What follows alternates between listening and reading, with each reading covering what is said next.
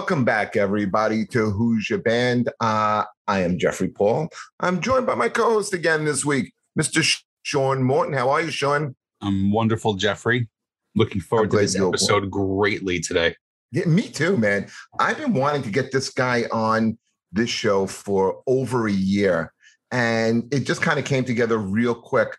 So let's introduce our guest, because this guy he's a singer, he's an actor, he's a director, he is a cultural icon. He's a Renaissance man. Let's welcome Mr. Don Most. How are you, Don? Jeffrey, I'm good. Good. Thanks for having me on. We are really excited, man. You know what? This is why I like having you on, particularly right now, because you are a Brooklyn guy, correct? Yes, indeed. Me and you are Brooklyn guys. Sean is a Jersey guy. We outnumber him 2-1 today. What part of Brooklyn were you from? Did you grow up? I was initially from Canarsie, Brooklyn. Oh, okay. And remember Canarsie? Yeah. I think. I do. Might have swam against them because I was on the swimming team at Erasmus Hall High School and in the Flatbush section of Brooklyn. I think we swam against Canarsie. I'm pretty sure. You know, Erasmus wound up becoming like a real football powerhouse still to this day. Oh, I think I heard that. Yeah. We weren't really the powerhouse back in my day. Once in a while we had a good team, but not a powerhouse, that's for sure. Basketball, though, was always strong. They were good in basketball. Yeah. I could see that. So when you were growing up in Brooklyn, did you know as a kid in high school that you wanted to get involved in show business, or were you into something else? Before high school, I knew pretty young that I wanted to pursue it. I wouldn't admit it right away, but I was about 9 years old when I saw the movie The Jolson Story about the great Al Jolson, and I was floored by the film. They had $1 Million Movie on back then.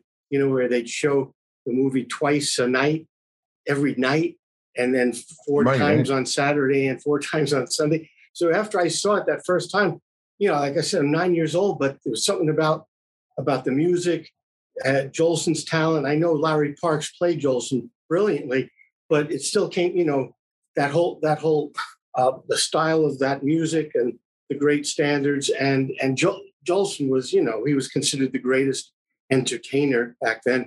So, I was very impressionable, and I became a Jolson fan, bought albums, and then was singing along to Jolson all the time in the living room. And then by the time I was 13... What year was this about, Don? What year was this? Well, when I was 13, it was 66. So in 66, you're a kid listening to Al Jolson? Yeah. Well, I was actually 1962 when I was listening to Jolson. 62. You're not listening to Elvis. You're not. The Beatles are breaking out. You're listening to Al Jolson. Well, then the Beatles came out and all that. I mean, I listened to the rock and roll that was going on then too, but it was different. There was something about what Jolson was doing that was a whole different thing.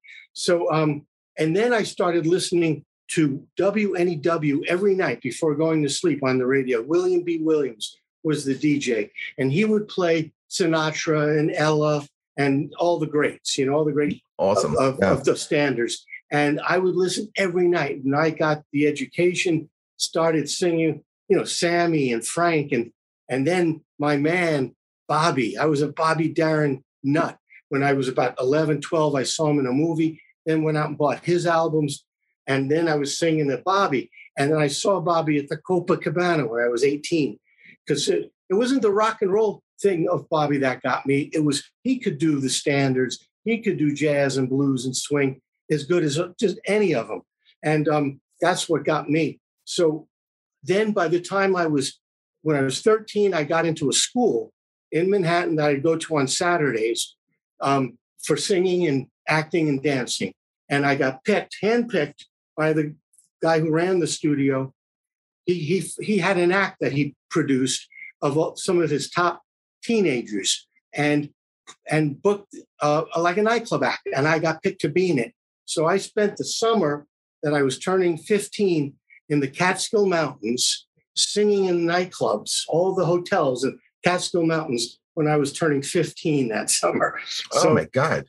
So it was music before acting, really. I say singing is my first love. And so I knew, and I was also, then I switched my focus to acting after that summer and got real serious about the acting.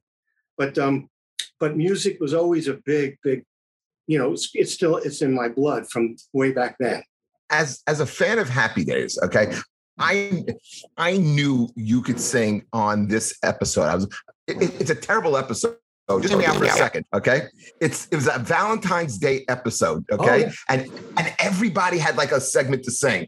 And I remember like Scott Baio's segment was just brutal. Some of them were really, really bad. But you sang My Funny Valentine.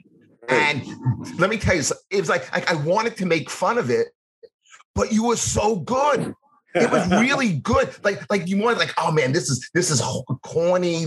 You had chops. You could, and like you knew you were a legit singer. And I had never seen that side of you up until that point. And that's when I started to follow you, like even after, because I watched this on reruns, Right. And I was like, and when I saw like you started putting out music, I started like looking into your music, and dude, you could sing. You could sing. Oh, thanks. Well, have you heard the CD that's out now? Mostly Swinging? Well, this is what I listened to. I loved the Christmas album. And there were two songs that really stood out. And I do like the style of swing as well. But two songs really stood out to me. Where like, I can't believe this is Don Most singing because it doesn't even sound like you. Like, because again, I know you from watching it on TV. Right. The Man with the Bag, I think, is great. I think it's great. It's a really good Christmas song. Oh, thanks. And the Christmas song, you put a very Tony Bennett feel to it. Oh, thank you. Yeah, the Christmas song. Well, that was Nat King Cole, who was one of my idols growing up. I loved Nat. I used to watch his TV show all the time. And I always loved that song. So when the producer said, I did a CD with this producer, Willie Murillo, before this. It's called Mostly Swinging, with a great big band of some of the top LA jazz and studio guys and all the great standards, not all the, some of the great standards that really swing. And he said, we should do a Christmas CD and do a swinging one, And I said, oh, I'm totally into that. And because I remembered hearing Louis Armstrong had a Christmas CD that I loved, and I said, and I think that's where I saw Man with the Bag, and so I said we have to do that, and he loved that one too. Then I said, can we do the Christmas song, Nat? It's so identified and so iconic to Nat, and part of me is going, do you dare do that? But I love Nat so much, and I knew that I could sing that, I could sing in that kind of tonality pretty well. So he said, yeah, let's do it. And he convinced me, and I'm glad he did, because it came out really nice. I'm glad and Tony Bennett was another one of the guys that I listened to all the time. So those influences are there, pretty strong. He's putting out his final album right now too, Tony Bennett. Yeah, because he pretty much retired. So yeah, Lady Gaga dragged him out for one more album, apparently. Oh, good. Well, that's good. What is he, 94 years old. Wow, it's amazing. I will say I saw him like 20 years ago. So he was still in his mid 70s. And I saw him at Carnegie Hall opening up with, what was her name? Katie Lang. Oh, wow. It was really, she was just coming off like her big period. And let me tell you, man, he sang for like 2 hours in his mid 70s and just blew everybody out of the water. It was an amazing experience. What a voice. Yeah. What a singer. Tony, that whole generation is slowly fading away. And, people who listen to, Jeff and I are music addicts, but like you hear people who are just like into like one specific genre, like, and they don't appreciate some of the stuff that came out between like, the 50s and the 60s and 70s. And it's a generation that's slowly fizzling away. Like when you see these, I don't know if you've seen them on TV, like the PBS specials where they sell the DVDs and they're saying how, hey, the Miracles are playing, and there's Right. like there's 4 guys in the band. One's 87 years old and the rest are in their 30s. Right. Right. You know, it's a generation that people need to listen to a little more, I think, because the quality of music is really amazing. Oh yeah, I sang at an event last week in Wisconsin, and Joe Coleman, one of the original Platters, was there, and he sang, and he was still sounding great. But he does some of those things where, you know, as long as there's maybe one original guy there, and then they could bring in people who can simulate the sound, you know, Sure. and keep it alive, which is nice, which is great. Did the producers of Happy Days know that you can sing? That's a whole long story, because when I do my shows, you know, I sing in, you know, clubs or theaters, and people are like, especially in the beginning, like, holy cow, we didn't know you could sing like this, and how come you didn't sing more on Happy Days? You know, why was it just Potsy?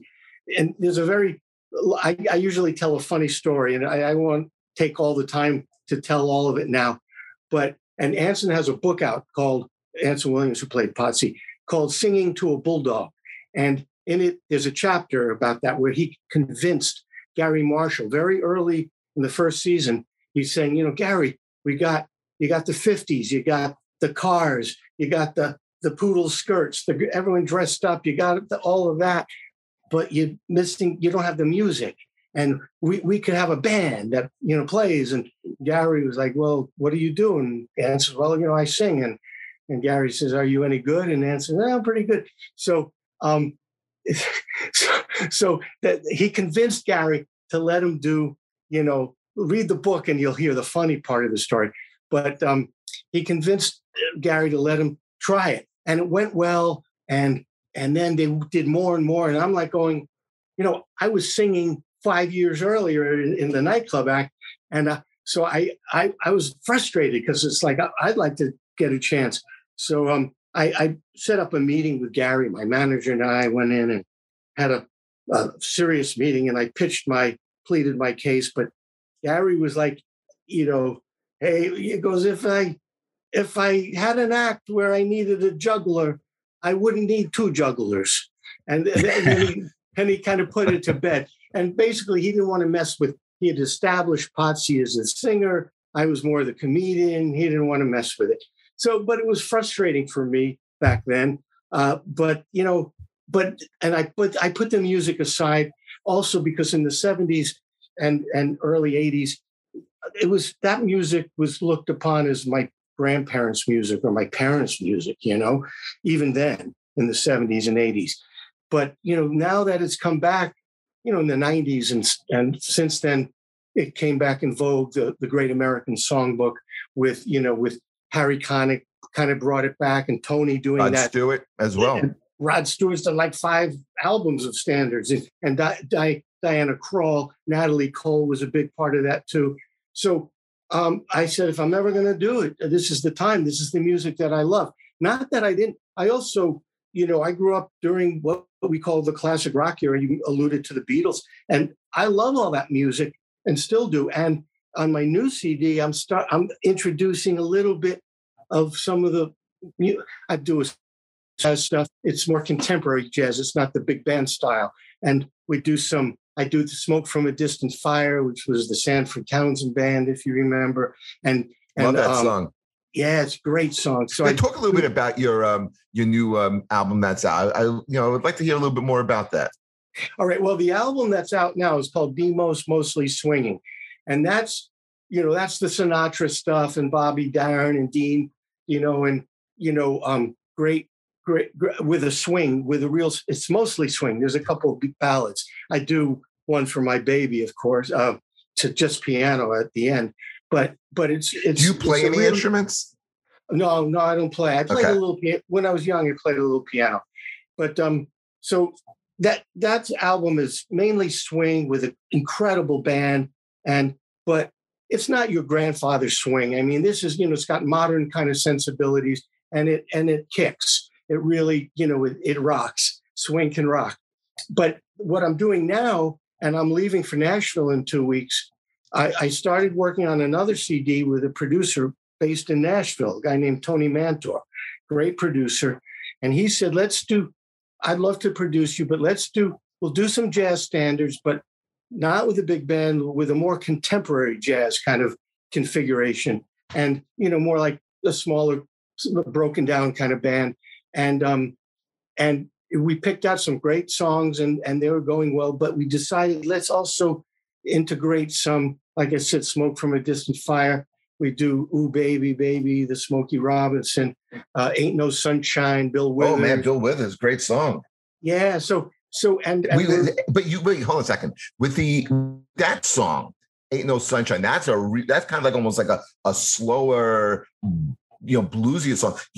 Did you add a jazz arrangement on that? No, not really. Tony's real smart, and we don't jazz it up. It's just we treat it kind of bluesy and all that.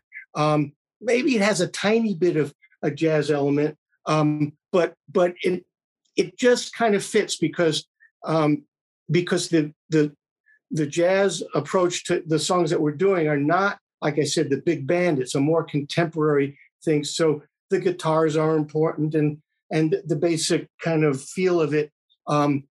It's jazz, but it's also a little bit of popish, or there's a little bit of blues in there. So the Bill Withers thing with the blues aspect of it fit. Just like we did Smoke from a Distant Fire, we slowed it down and did it very bluesy. So it fits. So it'll be really interesting to see how it all comes together. I leave in 2 weeks, and we have 4 songs to finish it up, and hopefully it'll be out maybe early 22. I really like the version of Blue Skies because I'm a huge Willie Nelson fan. I'm a huge Willie Nelson fan. That was a great version of it. Oh, you're a huge. What? I'm sorry, I couldn't hear you. So I'm a very big Willie Nelson fan too. Oh, growing up Nelson. My whole life, I love the version of Blue Skies a lot. Oh, yeah. I really did.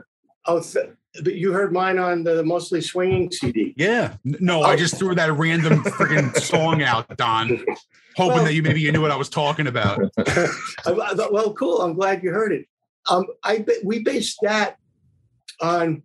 There was a Dinah Washington version that I really loved, and a version by a group called, you probably never heard, but you should check them out, LeVay Smith and her Red Hot Skillet Lickers. You're absolutely right. I have never heard of them. In fact, I have everything they've ever recorded. LeVay Smith? Okay. Well, anyway, they're out of San Francisco. They're really good. And they did a version of Blue Skies that, you're laughing, but I've met people who totally know LeVay.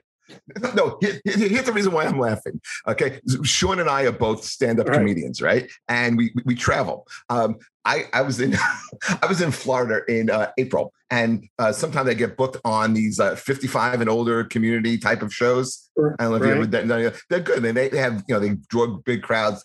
The money is good, and the show that you're there for like a week, and the show I was on is 2 comedians and a musical act. The comedians do a half hour each. The musical act does 45 minutes. I was with Frieder and the boys. Okay, Frieder is about 75. The boys are about 87 each. Okay, right. So when you wouldn't the name of that band that you were just talking about, that's what it made me think of. Well, they're great. They're really good. And anyway, I kind of played her version and Dinah Washington's version, and for Willie Maria, who produced us Mostly Swinging, and then we came up with our own one. But those were the influences, and so I'm glad you like Blue Sky, Sean. Yeah, it's a good arrangement, and it was a lot of fun to do. But all of those songs on that CD, I think Willie totally nailed the arrangements, and I had a blast doing it. Just a great time. We're gonna go between music and Happy Days, because our listeners are gonna want to hear a little bit about that. But so in Happy Days, you were, like you mentioned, you were kind of like the funny guy. At any point in your career, did you ever want to do stand-up comedy? Oh no, never. I was never really. I was never the comedian in real life. I was in high school. My friends were there. I knew guys like that, and I would be their straight man. I was the quiet, shy, introverted guy. I was never, had no interest. And even after, say, big success on Happy Days, you might say, oh, well, why didn't you parlay that and do? I could never have done stand-up comedy because to me, I was not that guy. I was taking on a role. I could act like a guy who's that. I could become that guy, but that's not who I am. And I'm not comfortable. You know, if I was playing a comedian who was doing a stand-up routine, that I could do. But I couldn't go on as me and do a stand-up routine. I couldn't do it. It's funny how your character kind of evolved on that show. Because I remember in the first season, you were kind of almost like more of like a self-assured, like kind of like a wise guy, almost like a jock type of a guy. Right. You know, you would bust Richie's chops a little bit. You know, you were kind of cooler than Posse and Richie. Yeah. You got chicks, you got girls, and then as the show started to evolve, you became like, again. That's why I thought maybe you liked comedy because they had you doing a lot of, like, you wanted to be a stand-up. Wasn't there an episode where you were going to quit to do stand-up? Where I was going to quit what? Weren't you going to quit college or something to become a stand-up comedian? I don't know if I don't quite remember. It's possible. It's been a while, but you're absolutely right. There was an evolution there because at the beginning, you know, all they told me was, you see, because I was auditioning for the role of Potsy, and then they called my agent and said, you know, Anson's going to do that, but the executives loved his screen test so much they want to put him in the show, make the role. Before they did the segment on Love American Style, or is this after Love American Style? After the Love American Style, what happened there was they did a pilot about almost 2 years before the one that I did that got on the air. It was about 2 years earlier, 1970, 71, and it didn't sell.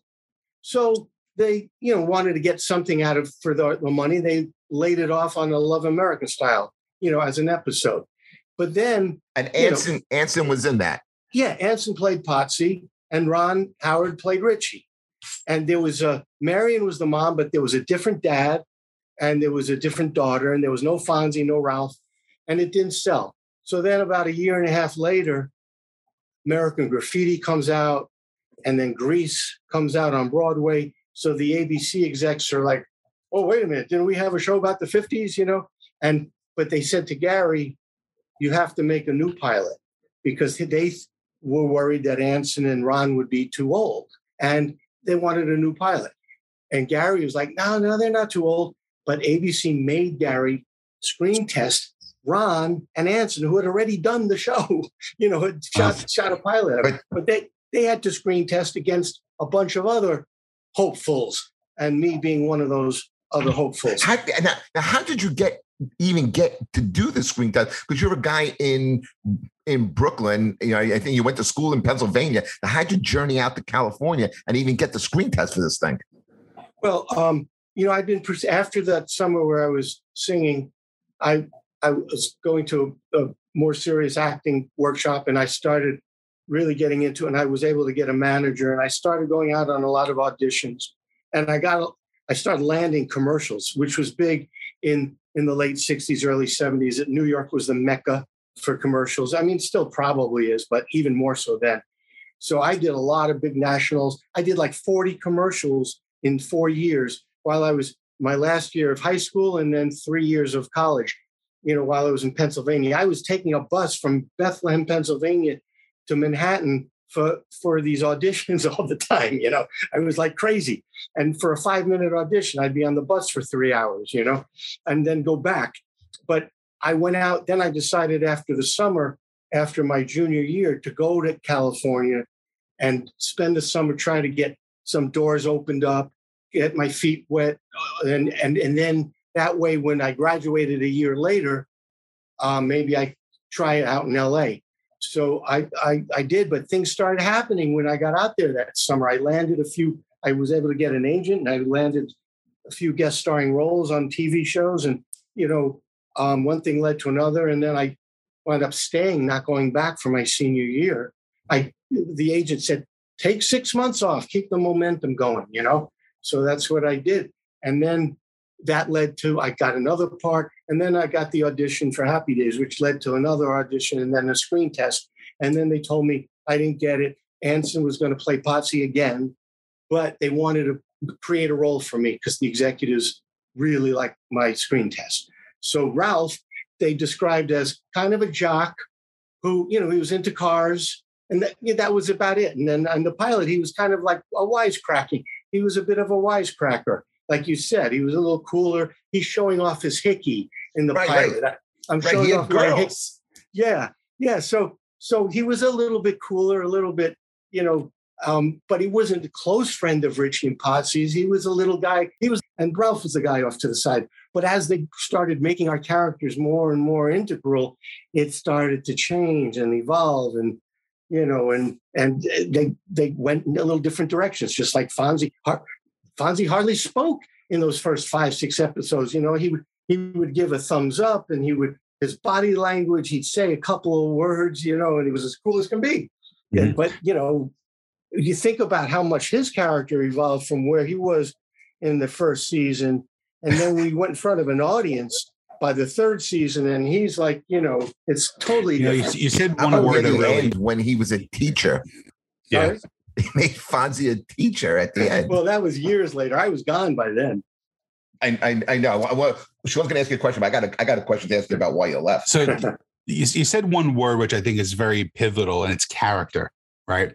And I always felt like a lot of the TV comedies in like the 70s and 80s had these standout characters, that were, you don't really see a lot on like the ensemble cast that you see on these TV shows now. But being that there was such a memorable character, do you feel like that was a little harder for you to break out of that character? Like when you're going out for auditions in the 80s and 90s after that? Oh, yeah, very much so. And the other element that made it difficult was today, you're on a series, and then you do a movie, and then you're in a movie and you do a series. You go back, and people go back and forth. Back then, it was very hard to go from a TV series into films. Back then, it was very difficult, and it was like different classes. And also, you have to remember that there were only 3 networks for the most part. So there was no cable, there was no internet, there was none of this. So there's 3 channels. We would have 50, 60 million people watching us on Tuesday nights, as opposed to a hit now that's 5 million, 6 million. So, the syndrome of getting typecast was much more prevalent because you have so many people knowing you from the show. So yes, back you would get typecast much more readily, and especially a show like, you're talking about where the characters are kind of, really maybe even a little bigger than life. And from a sitcom to break out is tougher than a drama, I think. So it was very challenging. And, but I kept plugging away. And, I would do this, I would do that theater, and get a role that I'd have a chance to show something else, and that lead to another one, and some independent films, and more. And in the last 3 years, I think because I'm getting older has helped too, to separate me getting older. Absolutely. But I've been doing I've done 4 films since November, and everything you've done has been completely different. Especially as of late, the range of roles that you're playing. Yeah, really interesting roles. I would go from playing a pastor to a polygamist, and then from a polygamist to a king, and then a prison guard, a king to a prison guard, and and then a career criminal, then the CEO of a big company. So I love that. That's what, to me, I went into acting about. So it's happening now more than, I wanted this 20 years ago. But it was tough. I was able to work, but I'm grateful for what's been happening as of late, and I'm just praying it continues. Both Sean and I, besides doing stand up, we act. I got a break a couple of years ago. I got cast in a Scorsese film Yeah, The Irishman. You heard of it? Yeah, I've heard of it. I never. I have to see The Irishman. You should watch it, Don. After this interview, are you in California right now? Yes. All right, so we'll be done about 5:00 your time. If you started on Netflix at about 5:15, it'll be over by Wednesday morning. What Sean is saying, it's a long movie, but here's the thing, though, is like as an actor, actors would kill. Think about people would kill to get a reoccurring role on a hit TV show. And then I think, was it by season 7 that you left Happy Days on your own accord? So where do you get the guts to say, you know what, I'm going to break away from this. I'm going to break away from this steady work, this steady paycheck, and get away from that? That had to be a tough decision for you, yes? It was a tough decision, very tough. And, you know, some people say, well, maybe it wasn't gutsy, maybe it was stupid. And there are times when I've thought that myself, maybe I was stupid, but no, I don't even really regret it. It was sort of something I really knew I had to do then to try to break away, because, you know, I'm playing the same character for 7 years, as Sean alluded to. You know, you're getting, it's such that Fonzie character, Ralph character, so you get so associated with it. And I was, you know, if I was a comedian, if I was a stand-up comedian, then it would have been different, because then I'd make, you know, okay, I could still keep doing my comedy and I'll use this. But I wasn't that guy, and I wasn't a comedian. I was an actor, and I wanted to act, and I wanted to have a career that went beyond when that show's over. I want to have it for the rest of my life. So I felt the scripts, the quality of the scripts was not what it had been. You're 100% right about that. Was that before or right after he jumped the shark? It was after. It was after. You know, Don, you were in that iconic episode. You were going to drive the boat. Yeah, wearing a striped shirt. But then Richie drove the boat. Yeah, no, it was that episode happened before I left, but I was still under contract. So it was when my contract was up. And the scripts were getting worse and worse. I thought there was still some good ones. All of a sudden, there'd be a really good episode, but then the next 3 would be pretty bad. So that was a big part of it. But I'll tell you something which I've only recently started telling people, and I talked in an interview about this the other day. I didn't talk about this. I don't know. I felt maybe it was out of line to do this, but now I don't think it is. I was really unhappy. And I felt it was time to move on and all that. But, you know, I had a lot of people giving me the reasons why I should stay. So I said to my manager, okay, here's what we should tell them. Tell them that they were now going to give me, because it was a new contract to stay, they were offering me by far the biggest raise that I had been offered. Because up until then I was under contract, and there were bumps each year and you'd get more. But now they were offering me much bigger raise than they had ever offered me. So I said, tell them, forget the raise. I'll do it without the raise. I'll come back. And you don't have to even give me any more money than you were paying me before. But give me a chance to do a TV movie on ABC, which the show was on, or a supporting role in a film at Paramount, where they were Paramount was producing the show. So to do that, and then I don't even need the raise. They wouldn't do it. So why? You tell me. I don't know. They probably just trying to hold on to that intellectual property, I would think, right? Why? Well, hold on to what? I left. Yeah. What does that mean? I left. Intellectual. Why? I have.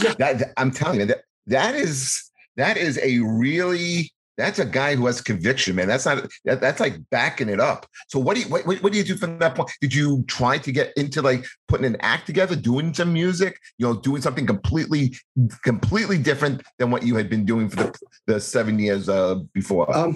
Well, I didn't really try anything with the music at that point yet. A little later I did, but at that point I was just, and I said to my agent, I don't even want to do television series for a while. I want to just try to do films and theater.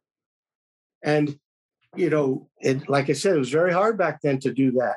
But I figured, look, I've done well for these last 6-7 years. You know, I'm in a position where I can hang out, or hold out for a while, hold out for what I'm trying to do. So that's what I said. I don't want to do another series. So I said, just films and theater. So I went like 9 months and I couldn't even get an audition for a movie. Wow. I couldn't even get an audition for a film. So, you know, it was a bit of a rude awakening, but then it was like, okay, I'll do some television, you know, but I got some, but it wasn't the kinds of roles I really was hoping to get. And so it was a struggle. You were getting on everything though. I remember you like, I remember you were on Love Boat. Yeah. That was after Love Boat. Yeah, I turned it down for the first, 2 years because I said I didn't want to do. And then finally, when I couldn't even get an audition, and then when the house that I figured I could always sell, and I had a house in Malibu. Okay, I'll sell that, and then I could hold out for longer. Well, all of a sudden, there's a landslide condition in the community and my house is now worth 10 cents on the dollar, so now I can't sell the house. It's crazy times that I was going through. So then I go, okay, maybe I'll do it. Were you married? Yeah, I was married.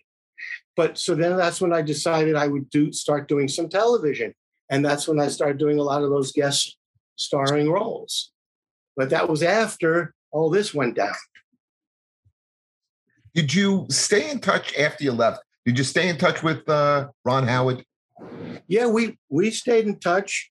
I stayed in touch with Ron, and everyone to some degree. But everyone got busy doing different things, so it was a little hard. But I run into them. We'd see each other, and Ron and I continued to talk for a while. Especially when the two of you were also both directors. You were also a director. Well, yeah, my directing happened much later than his. He left the same year I did. He left the show Happy Days. Right. You guys both went to the Army, right? Was that how they wrote? That's how they explained our disappearance. But he did that because he wanted to pursue the directing. And I don't know what ever happened with that.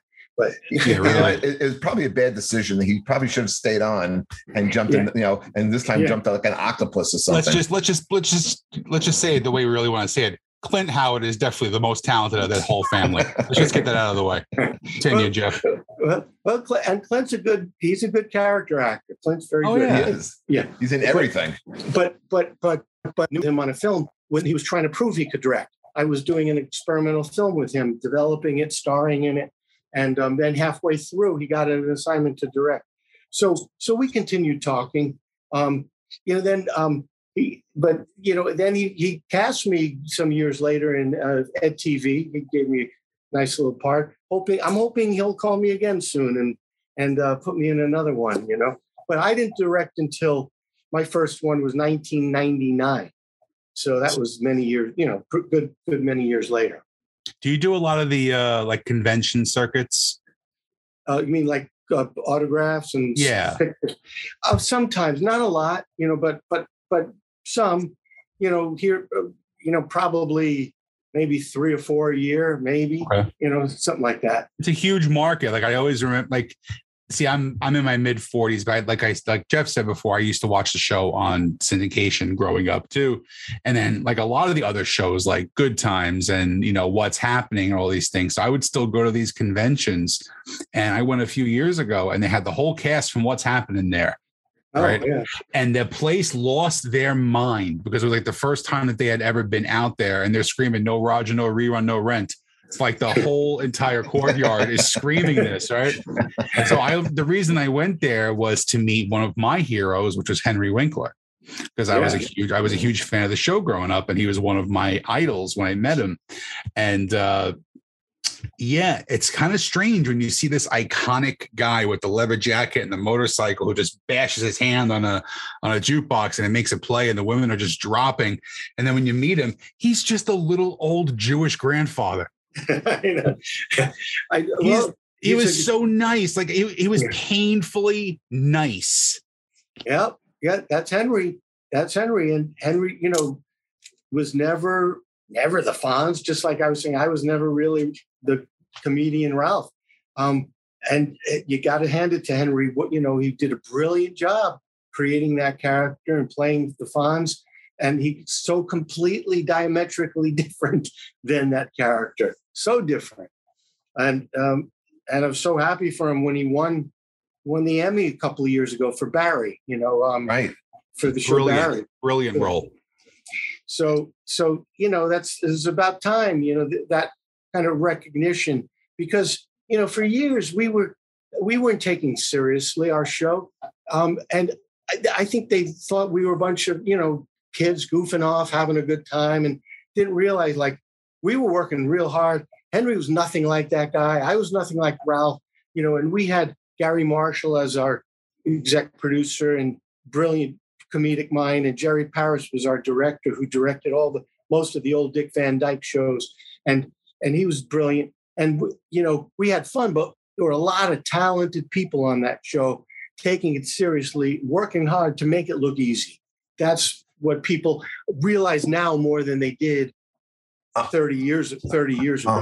100%, because it's like on like these retro stations. It still kind of makes you popular, and like you'll sit there and like, let me see what Don Most is up to. Let's see what Anson's like. You see what these people are up to, and then like you start to go down the Don Most wormhole, and that's when I started listening to like the music, and then that episode came on, that awful that the Valentine's Day episode. But like you're like, man, and it's interesting. Like when you watch that episode, and then you listen to the music that you're putting out now, how it's really cool how much like your voice like changed and became like a real like freaking like real great like swing singer. Like it really did change. The evolution from when you heard me do My Funny Valentine to what it is now. Right. Is that what you're? Yeah. Like the power in your voice. Yeah. Like you had a nice singing voice, and you had very nice phrasing when you did My Funny Valentine. Right. When you heard some of the other people sing, it was just like stop. Right. But when you sang, like I didn't turn the channel, and I was like, right. you were good. And then when you hear the way you sing now, it's like you don't believe it's the same guy. Yeah, well, I worked on it a lot. Some of it was also the nature of the song itself. My Funny Valentine is it's kind of a tender song. So, you're limited to some degree in terms of the dynamics of it. But there has been an evolution, I think, because when I decided I really wanted to do it, I think what's helped me a lot is the technology that exists today. Because back then, think about it. If I wanted to like rehearse or work on music, if you have a band, you can do that. Or if you're a guitarist or a pianist and you're writing music, you could work on it. But I didn't have that ability to work on it.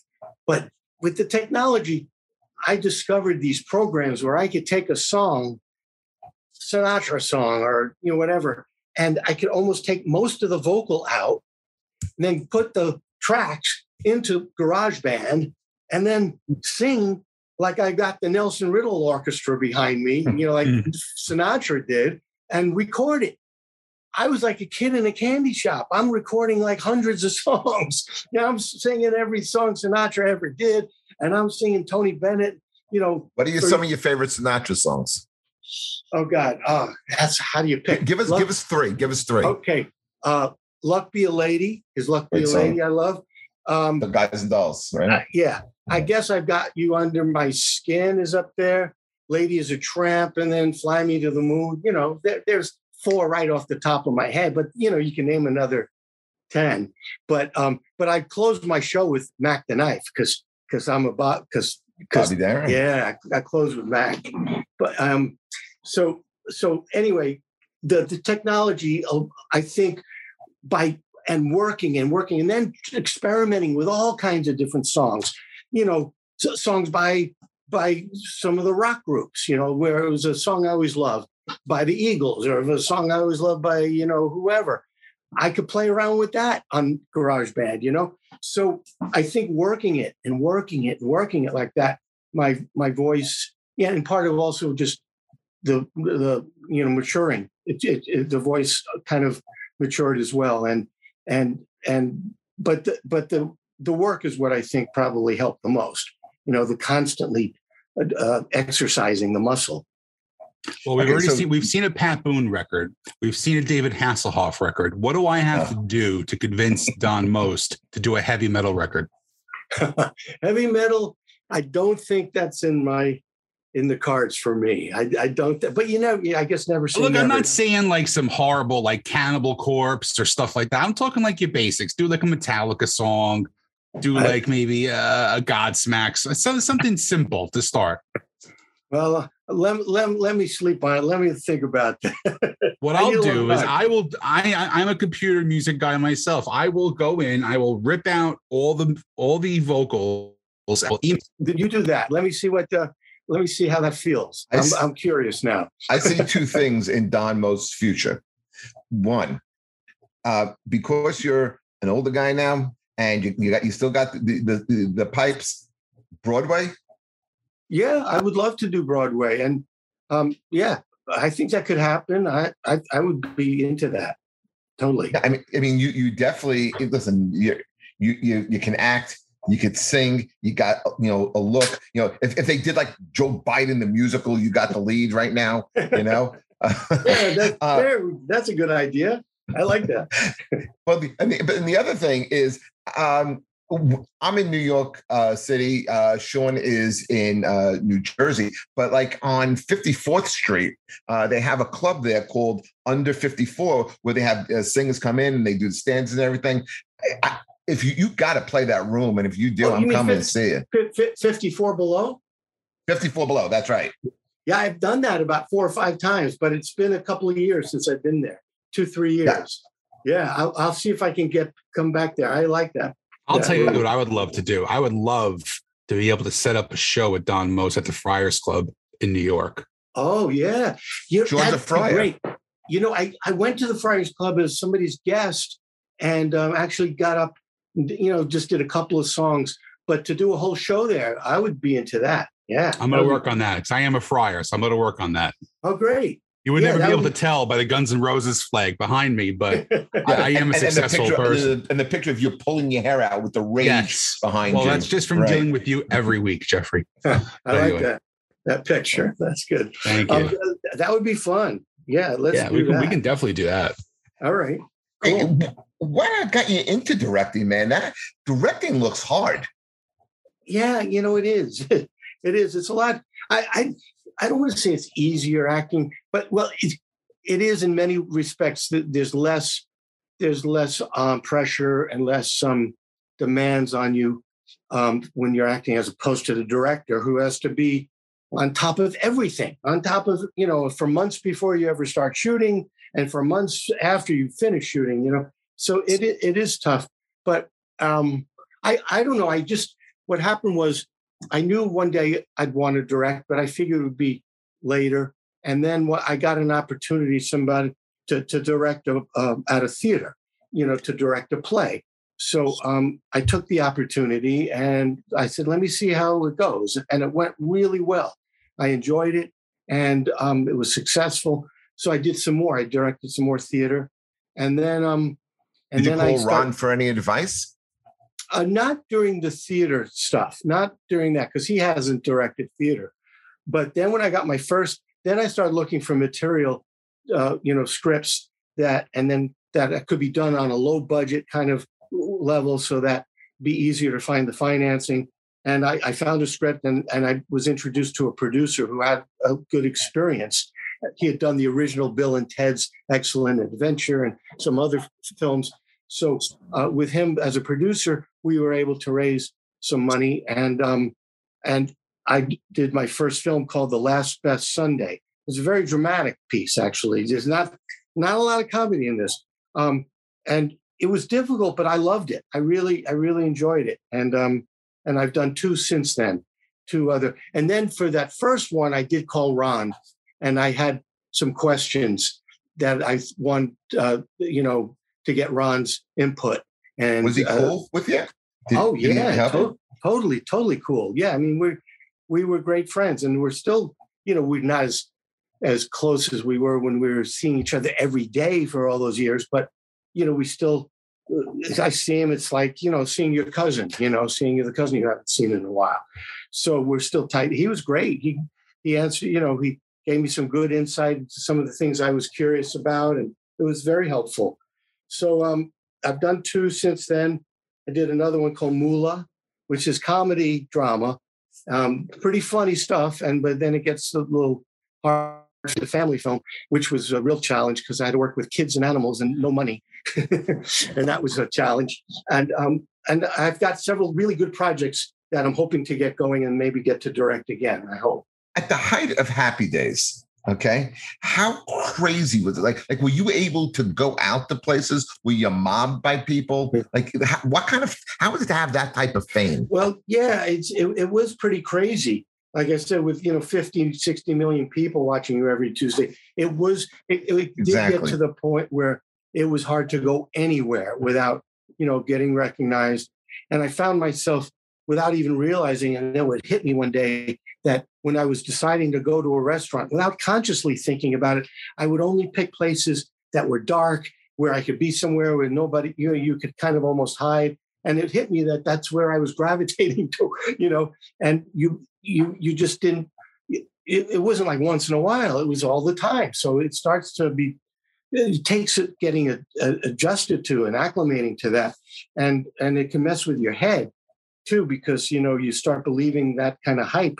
I wouldn't have gotten mobbed if I went out by myself, but they'd recognize you, come up to you, maybe draw a little crowd.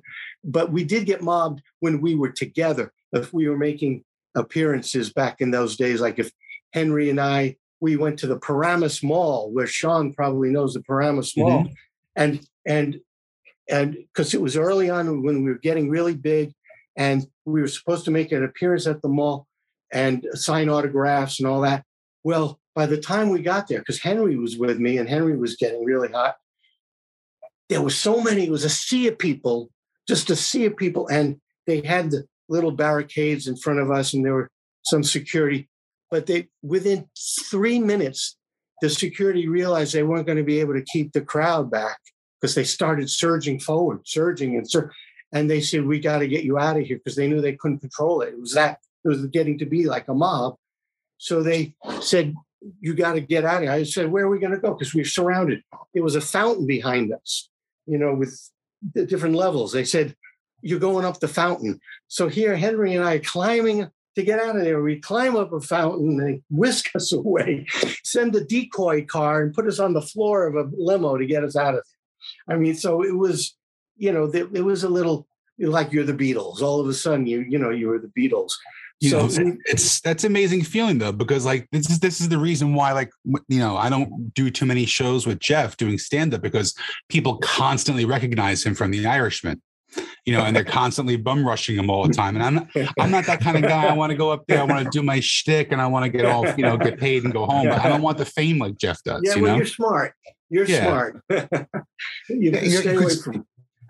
You heard stories like people like David Cassidy, and then the Partridge Family cast, and the folks from the Brady's, like you would hear the same thing that you just said, but for David Cassidy, was a guy who he really couldn't handle it. Basically ruined his life. Yeah, it's I often say to people that in acting school they never have a class on dealing with fame. They should have some sort of, but you need like a class in abnormal psychology, because that's what it is. It's like all of a sudden you're in a twilight zone. It's abnormal. It's not normal. How did you handle it so well? Like, you're a level-headed guy. Well, I went through some periods where, it was tough, and I started getting, seduced by it and caught up in a little bit. But I think what happened for us, and Anson and I talk about this, we were very lucky. First of all, we had a guy named Ron Howard who had been a star since he was, he'd been in the business since he was 3.5. And from the time he was 5, he was a star. And here he is acting as very grounded and normal as can be. So he's setting a good tone. How can we start being full of ourselves and get sucked into this crazy world when he's not? And then we also had Gary Marshall and Jerry Paris that were like mentors to us to try to, keep us grounded. And I think I owe a lot to, I had a great family, my parents, my grandparents, and, I think a strong family background. And I was lucky that it didn't happen when I was 13 or 14, when you don't know who you are yet. You don't have a sense of identity. How old were you when it hit? I was 20 when we started Happy Days. So I was 21, 22 when it really started taking off. But I'd been through 3 years of college already, a normal public school, high school, upbringing, and just down to earth. I think all those things were so I'm thankful for, looking back, how important that was to keeping me sane and somewhat level-headed. Before we let you go, a couple of questions from our viewers and the mailbag. Ryan in Hartford asks, I just had his question right here. Here we go. What happened to Chuck? It's like they started realizing, the producers, that they gravitating to it more and more towards episodes with the guys, with Richie, Potsy, Ralph, and Fonz. And the family stuff, the stuff with the mom and dad and the daughter was pretty clear cut. They knew what to do. But initially, for Chuck, they had him as the dumb jock who would come through dribbling a basketball, say something kind of dumb and not much more. And they didn't really find a place to take it.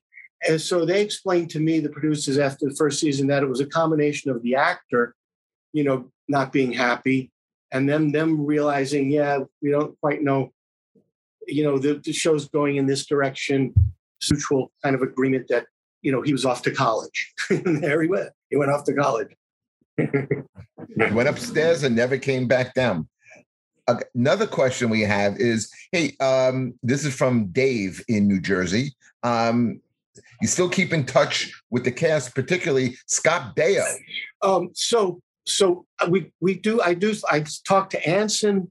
Anson's like my best friend. I talk to him a couple times a week, and I see Anson all the time. We're as tight as can be. We're tighter now than we were, and we were tight then, but we're even tighter now.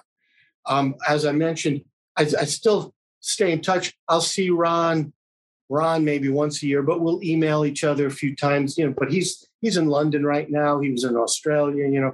I was in the Czech Republic. So we're all over.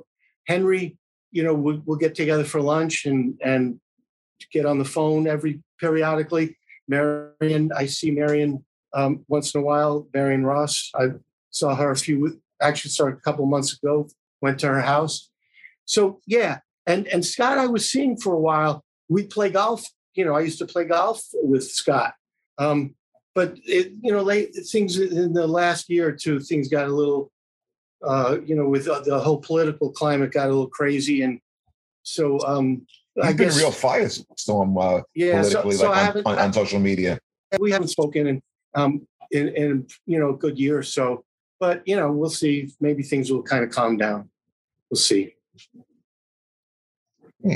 I hope so. Do you do any work since you and Anson are such good friends, and he sings, you sing? Have you guys ever put like any musical? It's funny. He kind of gave that up. He wasn't really. Yeah, he was singing. Really. He did it for a while back then on the show and a little bit after, but he's really not that into it anymore. And he directed a ton of television. He became a big television director. He directed over 300 hours of television, 300, and he never put me in one thing. Oh my God. From everything from Melrose Place to the law shows to Hercules. We've got some projects, and he also started his own product company. He's a real entrepreneur, and they got very busy with that. But we did do one show that we did together, and it's funny, where we did, stuff from the 50s and shared stories and all of that, showed clips, and did a lot of the songs from that era.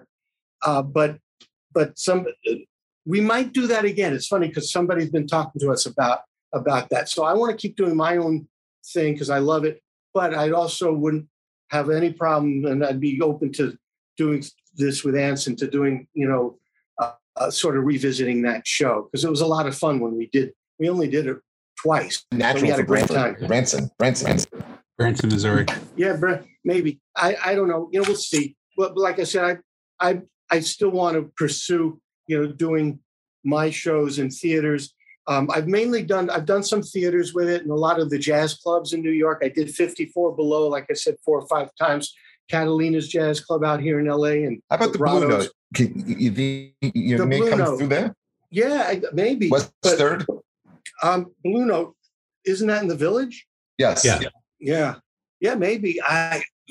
We'll have to see. I did a place called the Cutting Room in New York City. Oh, I've done comedy there. It's awesome. What a great room that is. Yeah, I like the Cutting Room. And also the Iridium Jazz Club I've done. Iridium is great too. Yeah. So I've done that. But I'm doing my first symphony in November. I'm singing with a symphony at Hershey, Pennsylvania. So I am psyched. Shit. Yeah. It'd be like a pop symphony, pops. So instead of maybe 180 pieces, musicians, it may be only 40, but still, it'll be fantastic. Yeah, You'll have that sound. Yeah, I can't wait. Because then once I do this one, it might open up to do some more of that. I'm really looking forward to that. All right, here's the last question. Here's the last question. And now I want an honest answer because they're both dead. Al Molinaro or Pat Morita? Who would you prefer? Unfair. No, I need an answer. I can't. Come on. That's impossible. But I will say, I love them both. They were both so great. I mean, affection and love for those guys. But I did, Pat did introduce me. I don't think I ever had the opportunity to go out, like to the bar restaurant with Al, but I did with Pat, and Pat introduced me to a drink, and that I, to this day, I remember the first time. It was a really cool drink. It was vodka. It was coffee, but vodka and sambuca, and it was great. So I had some experiences like that with Pat. I didn't have with Al, but they were both so funny in their own way and such wonderful guys. You can't pick. You just can't. I think the two most underrated people on the show, personally. Yeah. Oh, they were fantastic. They were Al.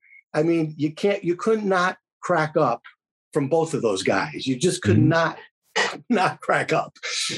They were great. You know what? This was great, Don. We really, listen, we could sit and talk to you for another hour. You really, you were awesome. Thank you so much for spending some time with us, man. Oh, my pleasure. I enjoyed talking to both of you, and thanks for having me. And yeah, we'll let's do it again. A year from now, when I got some more cool stuff to talk about, hopefully. And if you're coming through New York, you're going to do 54 Below, you're doing any, kind of any one of those rooms, let us know. We'll plug it on the show. We'll help you fill it. All right, great. That sounds like a good plan, a good deal. Thank you. And as soon as we sign off, Sean's going to start working on that. Metallica. He's going to send you the Metallica stuff, and then you guys are going to be performing at the Friars Club. Oh, yeah. Absolutely. All right. We got a future. 2022 is going to be our year, guys. It sounds good to me. It'll be great. It'll be Ralph Mouth and Sean the Mouth. Be fucking perfect. All right, guys. Well, have a great. Thank you so much. Thank you so much for your time, Don. Take care. You too. Bye. Bye. Bye. Bye.